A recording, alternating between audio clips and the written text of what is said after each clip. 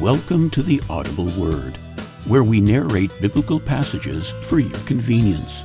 However, we would also like to encourage you to embark on your own journey by reading the Word of God and discovering what God wants to say to you. Well, with that said, let's get started with today's reading, found in Acts chapter 2, verses 1 to 13. When the day of Pentecost came, they were all together in one place. Suddenly, a sound like the blowing of a violent wind came from heaven and filled the whole house where they were sitting.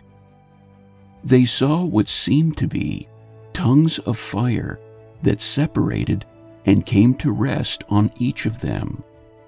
All of them were filled with the Holy Spirit and began to speak in other tongues as the Spirit enabled them. Now there were staying in Jerusalem God-fearing Jews from every nation under heaven.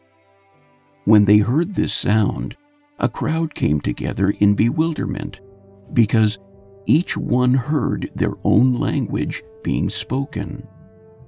Utterly amazed, they asked, "Aren't all these who are speaking Galileans?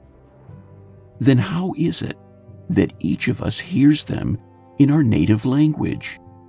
Parthians, Medes, and Elamites, residents of Mesopotamia, Judea and Cappadocia, Pontus and Asia, Phrygia and Pamphylia, Egypt and the parts of Libya near Cyrene, visitors from Rome, both Jews and converts to Judaism, Cretans and Arabs.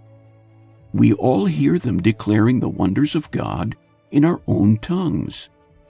Amazed and perplexed, they asked one another, "What does this mean?" Some, however, made fun of them and said, "They have had too much wine." All readings taken from the New International Version and used by permission. Opening theme music composed by Rolf Eichland. Background music provided by Purple Planet.